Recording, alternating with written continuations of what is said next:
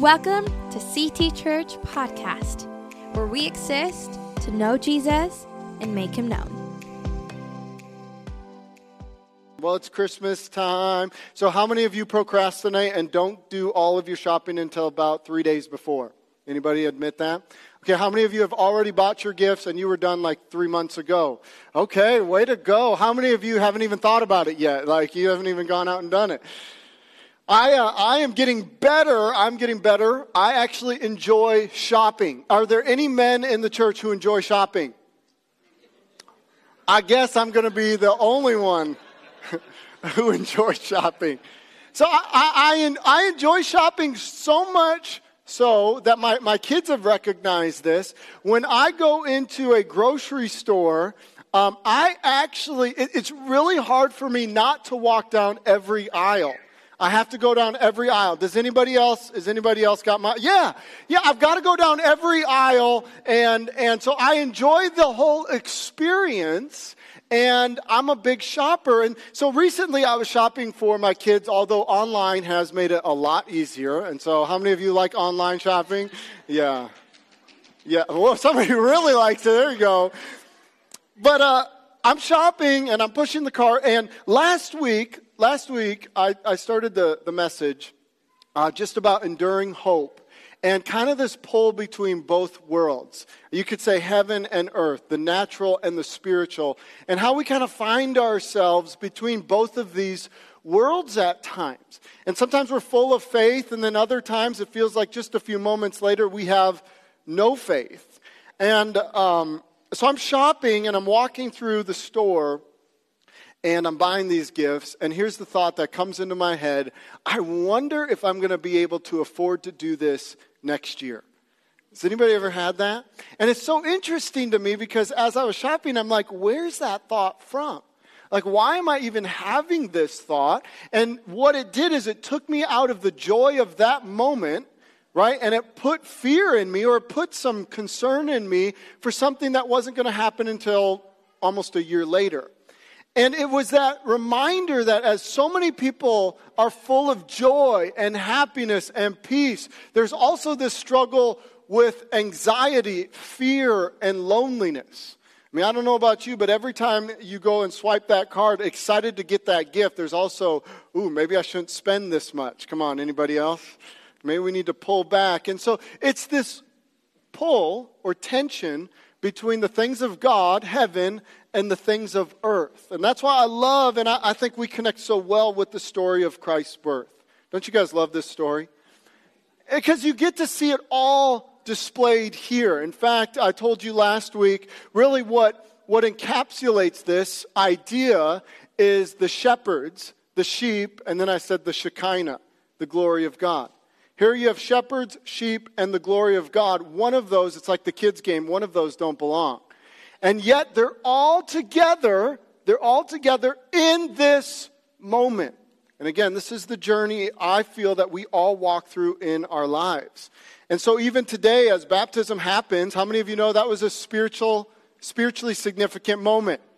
Right? But how many of you also know they still got to go back to work?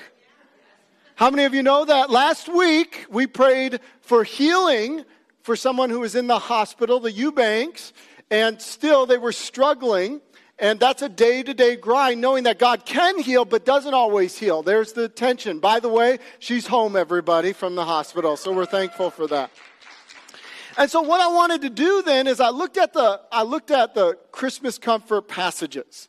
And these passages are mainly found in the Old Testament in the book of Isaiah. Isaiah is an Old Testament prophet almost 700 years, over 700 years before the birth of Christ. And he's prophesying about this time that will come in 700 years. Now, we look back to 2,000 years ago. This is Isaiah. And last week we talked about the temple. Remember the vision. For those of you who weren't here, Isaiah has a vision of heaven. The glory of God filled the heavenly temple. I mean, it's a magnificent picture. The seraphim, we talked about the different angels.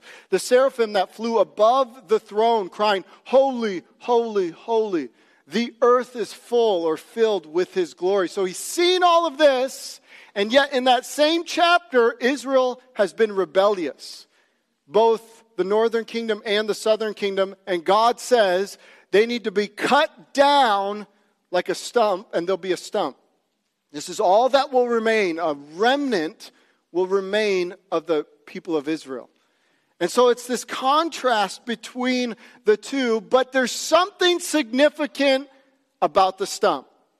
And I just think it's amazing because in that stump we find out, well, here, let's just read it. So if you got a Bible, turn with me to Isaiah.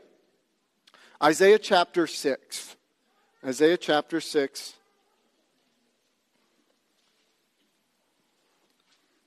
And we'll be looking at verse 11. Isaiah 6, verse 11.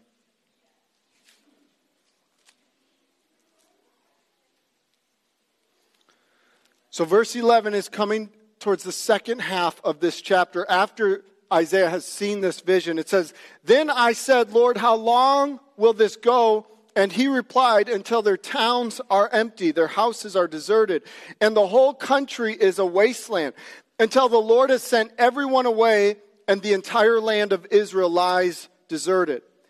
If even a tenth, a remnant survive, it will be invaded again and burned." How many of you have heard this at Christmas time, right? No. "But as a terebinth or an oak tree leaves a stump when it is cut down, so Israel's stump will be a holy seed."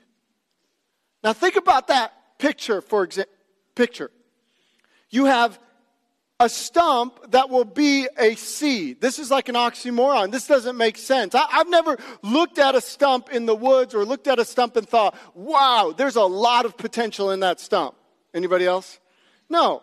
You look at a stump and you look at something that has come and gone. You look at past glory, and yet God has planted something. God has planted potential within this stump, even in the midst of their rebellion. And here's what I love. This is a side note, but here's what I love, is that mankind would look at this stump, look at this rebellious people and say, it's over with. And aren't you thankful that when man has thrown us to the side, God says there's potential in that person? How many of you know there's potential in you? Come on, how many of you know there's spiritual potential in you? Even when the world looks at you and says, nah, there's nothing that's going to happen in your life, God has planted seeds of promise in your life and in your family. And that is something that we need to celebrate. So there's something, once again, significant about this stump. And we're going to come back to this because, again, this ties into the Christmas story. But here's what I want us to look at today. Obviously, again, with Baptism Sunday, we're looking at enduring hope and just hope in general. And I want you to know that there's hope for the now and hope for our future. I'm watching the news, which is not a good idea, by the way. And, these two are talking about some things that are going on politically. And then I scroll down to the comments because I love to see where the people are at. And the comments were somewhat shocking to me because of how divided people are. Have you guys noticed people are divided politically, or is that just me? And I mean, it seems like the chasm's getting wider. And as a spiritual leader and someone who loves the Lord, the thought goes through my head, is there hope for reconciliation? Is there hope for bringing us together? How do we reach somebody without compromising our own values or what we believe? How do we share Jesus with somebody who doesn't agree with us politically? How do we bridge this gap? Has anybody else had that struggle? And so I'm like, is there hope? Because it does seem like there's a downward slide, and depending on who you listen to, it's all going down. And then I have to be reminded just to look back through history. How many of you know there's been dark times in history? Maybe even a little darker than today. And I know that each of us have our own challenge. We have our own battle to face. But I want you to know that there's hope for the now and there's hope for our future. And I just want you to look at Isaiah's time. Because Isaiah, it's interesting. Isaiah, it's almost cheating in a way, because when Isaiah prophesies, it's a dual prophecy. So what he's doing is he's speaking to the current situation, and he's speaking into something that will happen. But you and I don't read those passages wondering whether or not it will happen, because it already has happened. And that should encourage us. That should build our faith that something that was prophesied is fulfilled. In a way, it's fulfilled hope. In Hebrews 11, it says this: now faith is the substance of things hoped for, the evidence of things not seen. Now, if you don't know what faith really, how it's defined, that's the biblical definition, but let me help you with this. Here's what faith looks like for us. It's like a title to a vehicle, okay? And I want you to imagine that I have a title for a vehicle. It's in my name. How many of you know that I legally now own that vehicle? And so it's something, faith is something that is hoped for, but I may not have seen it, or I may not have possession of it with physically, but it is still mine legally. And so that's what faith looks like. And so when we look at Isaiah, what we're looking at is something where not only do we have faith for this moment, but we have the vehicle.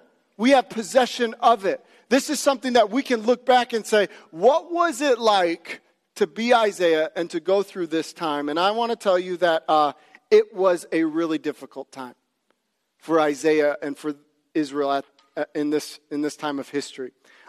King Ahaz, okay?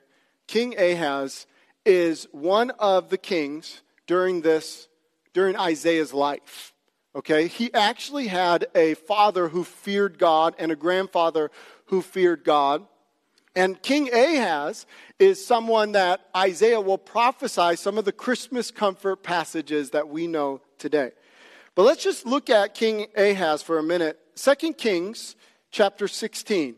So Ahaz is recorded in Kings, Chronicles, and in Isaiah, all right? So 2 Kings chapter 16. I just want to kind of paint a picture how dark of a time this really was, how difficult this was, and yet God was still on the move. So 2 Kings chapter 16, verse 2. When you're there, say, I'm there. Oh, wow, good job. All right, here we go. Ahaz was 20 years old. That's pretty young, huh? When he became king. And he reigned 16 years in Jerusalem. And he did not do what was right in the sight of the Lord his God, as his father David had done. But he walked in the way of the kings of Israel. Indeed, he made his sons pass through the fire according to the abominations of the nations whom the Lord had cast out from before the children of Israel. And he sacrificed and burned incense on the high places, on the hills, and under every green tree. Now, we're going to look at this in just a moment. I remember when I was being taught how to use a computer.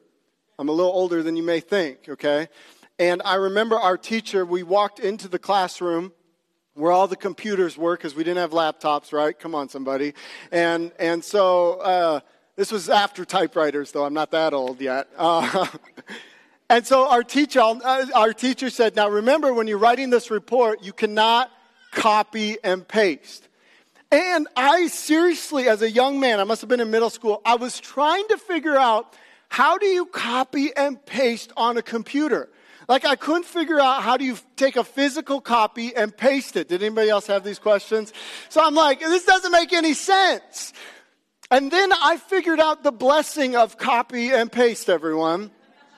And it was the best thing ever, because here's what copy and paste is doing.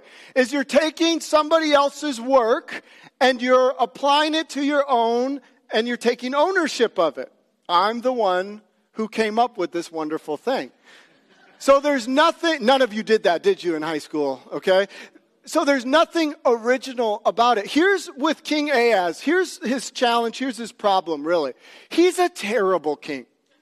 He is a terrible king. Like, I have no problem saying this. He is a weak leader, and this is somebody who I would not want to follow. And one of his challenges is he copies and pastes. He wants to look like, or he wants to be everybody else, because he has no vision for his own life. He has no direction. He has no convictions for the type of king that he's supposed to be. Look at what he does. It says that he sacrifices his sons through the fire. They pass through the fire. Now, here's what's interesting, is that if you ever have a hard time or a difficult time understanding what we would consider the wrath of God in the Old Testament, just remember we don't always know the history of what other nations were doing. And so even, I won't get too graphic, but even they believe with some of the idols, they would have been literally lit on fire, stones of fire, and they would have put children on them and burned them. Okay, so like when God is doing a purge, again, he's a generational God, right? And so here a king comes into a land that God had promised them, and now he is doing something that is an abomination to God. And I think about this. Israel may have removed the people, but how many of you know spirits don't die? How many of you know spirits are still active today? I mean, you think when you read Scripture, I want you to know that when you read spiritual activity in the Old Testament, those spirits haven't changed. They haven't disappeared. They haven't gone somewhere. Those spirits are still active today. And so when you start sending kids as human sacrifice, how many of you know you're opening up your life and your family to some evil stuff? And so this is what he does. He adopts, or he takes on what the other nations did.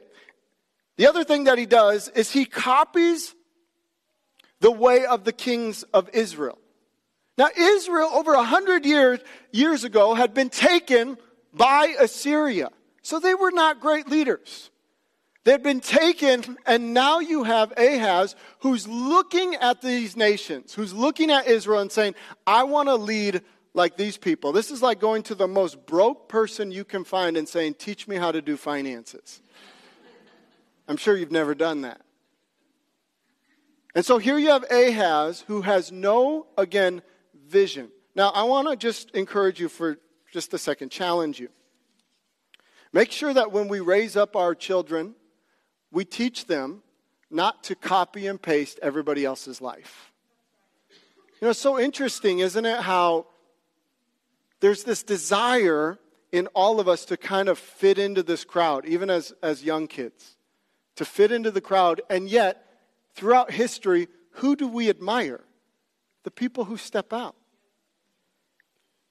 God is calling all of us to be original, to be somebody who's outside of the mold of what the world wants for us. And you don't need to copy and paste what other people are doing. You need to be true to yourself in every sense of the word. So Ahaz doesn't do this. And so Ahaz, what happens is Assyria has taken them on, and now Assyria has taken Israel, and now Syria, so not Assyria, but Syria is at Jerusalem's door. Okay? So Syria is at Jerusalem's door, and here's what Ahaz says. Ahaz says, okay, Syria has conquered a lot of other nations. I need help in my current situation. I need somebody to come through and to help. So he reaches out to the king of Assyria. So Syria is attacking. I know it's kind of similar. Assyria is attacking, and so he reaches out to Assyria, and here's what he says. I am your servant and your son. How many of you would be excited if your king was saying those words to a nation that wanted to take you out? I am your servant and your son. Come up and save me from the hand of the king of Syria and from the hand of the king of Israel who rise up against me. Now look at the difference between Ahaz and David. Psalm 121:1 says this. I look up to the mountains. This is David speaking. Does my help come from there? My help comes from the Lord. Come on. My help comes from the Lord who made the heaven and the earth. And so already, generations later, you have Ahaz who is no longer looking up to the heavens, no longer looking to God for help, but he's looking to other nations. He's looking to other powers to come save him. So he becomes a slave to man. Then we go down. I'll just read these to you because of time. Verse 8 says, and Ahaz took the silver and the gold that was found in the house of the Lord and in the treasures of the king's house, and he sent it as a present to the king of Assyria. So Judah is starting to crumble during this period of time. You have a wicked king, and the direction that the leadership goes, everybody else goes, right? And so here you have everything is falling apart, and this king is going into the temple, is robbing from the temple, and he's giving it to the king of Assyria to try to please him, which Chronicles says nothing happens. And so there is a transfer of wealth. You know what? I believe this, that God did not create us to live in poverty. I really do. Now, I know there's different ways of defining it, and here in the U.S. we are blessed beyond measure. But I do believe that we can reach more people, that we can do more with the things that God has set in front of us when we have financial provision. And here it is, Ahaz is giving all of this wealth to a king who he thinks is going to save him, and he's taking it from the kingdom. Now here's what he does. I said he continued to copy and paste stupidity. Okay?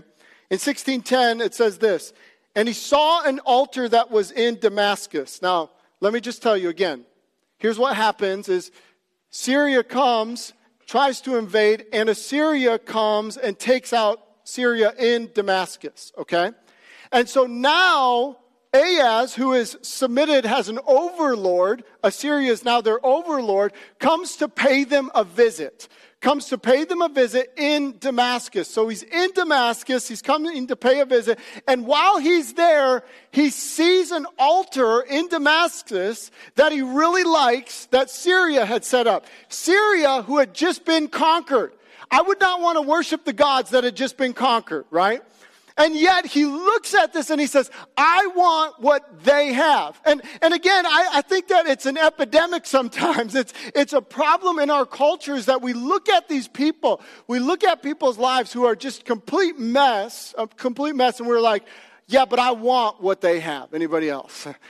I still want what they have, even though everything's coming apart. I still want what they have. And so that's what he does. He says, I want that altar. And he begins to replace the altars, the burning incense, all of this with these pagan altars. And here's what he does. He makes the sacred to be just common. You don't need to turn here. 2 Chronicles 28:22. Now in the time of distress, King Ahaz became increasingly unfaithful to the Lord. Just trying to paint a picture of how dark this time really was for Isaiah and the Israelites. Because when we read these passages, sometimes we don't know the context. This is that king Ahaz, for he sacrificed to the gods of Damascus, which had defeated him, saying, because of the gods of the kings of Syria help them, I will sacrifice to them that they may help me. But they were the ruin of me and all of Israel.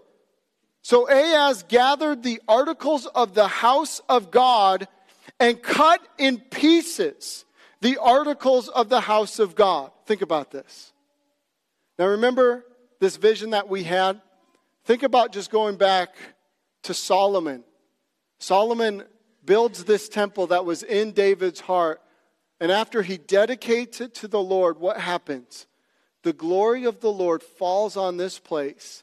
It fills the temple. It's so strong that the priests who are assigned can't even go in. And now what you have, generations later, is you have a king who's going into that temple, cutting things into pieces. And watch what he does. Articles of the house of God, cuts into pieces the articles of the house of God, shut up the doors of the house of the Lord, and made for himself altars in every corner of Jerusalem and in every single city of Judah. He made high places to burn incense to other gods and provoked to anger the Lord God of his father. Julie, if you want to come on up here, we'll close with this. Imagine again living during this time if you were in Jerusalem and you had a leader like this. If you had a leader who was taking the sacred and making it just common. I thought about this as as a church, I want to encourage all of us to make sure that we recognize what is holy and what is sacred. I think about our culture, I think about our generation, and I don't feel like we have a lot of things that are sacred or holy. You know, when we gather together, I recognize that this is not a temple, but we are temples, right? And the Spirit of God dwells inside of us. And so when we come together, I believe that this is a holy moment. Do you? I really do.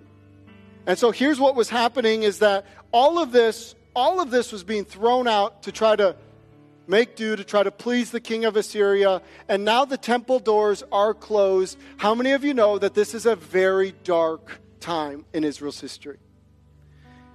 And here's what I think is so remarkable, because the passage that we read last week, Isaiah chapter 6 and 7 and 8 and 9, this is while King Ahaz is the king. This is when we read Isaiah 6 and it says that the glory of the Lord fills the earth. And here's what I love about that. How many of you know that the glory of the Lord can fill the earth even when people are in rebellion? Like the glory of God is not hinged or dependent upon our praise, is it? The glory of God is always here. And so the glory of God fills the earth. And yet here now you have this stump in this season, in this time, with the rebellion, with the king that's totally walking away from God. And Isaiah chapter 7, verse 10. Bringing it all in together. And I want you guys, as you read these passages now, moving forward from this time forward, now you understand the context and how dark it was. Listen to this. Moreover, the Lord spoke again to Ahaz, saying, ask a sign for yourself from the Lord your God. Ask it either in the depth or in the height above. So here God is giving him a chance. God is giving Ahaz a moment to say, ask of me, and I'll give you answers. Ask of me, and I'll get you out of this situation. Even in that moment, but Ahaz said, I will not ask, nor will I test the Lord. It's just a cop-out. Verse 13. Then he said, Isaiah, hear now, O house of David. It is a small thing for you to weary men, but will you weary my God also? Verse 14, listen to this. Therefore the Lord himself will give you a sign.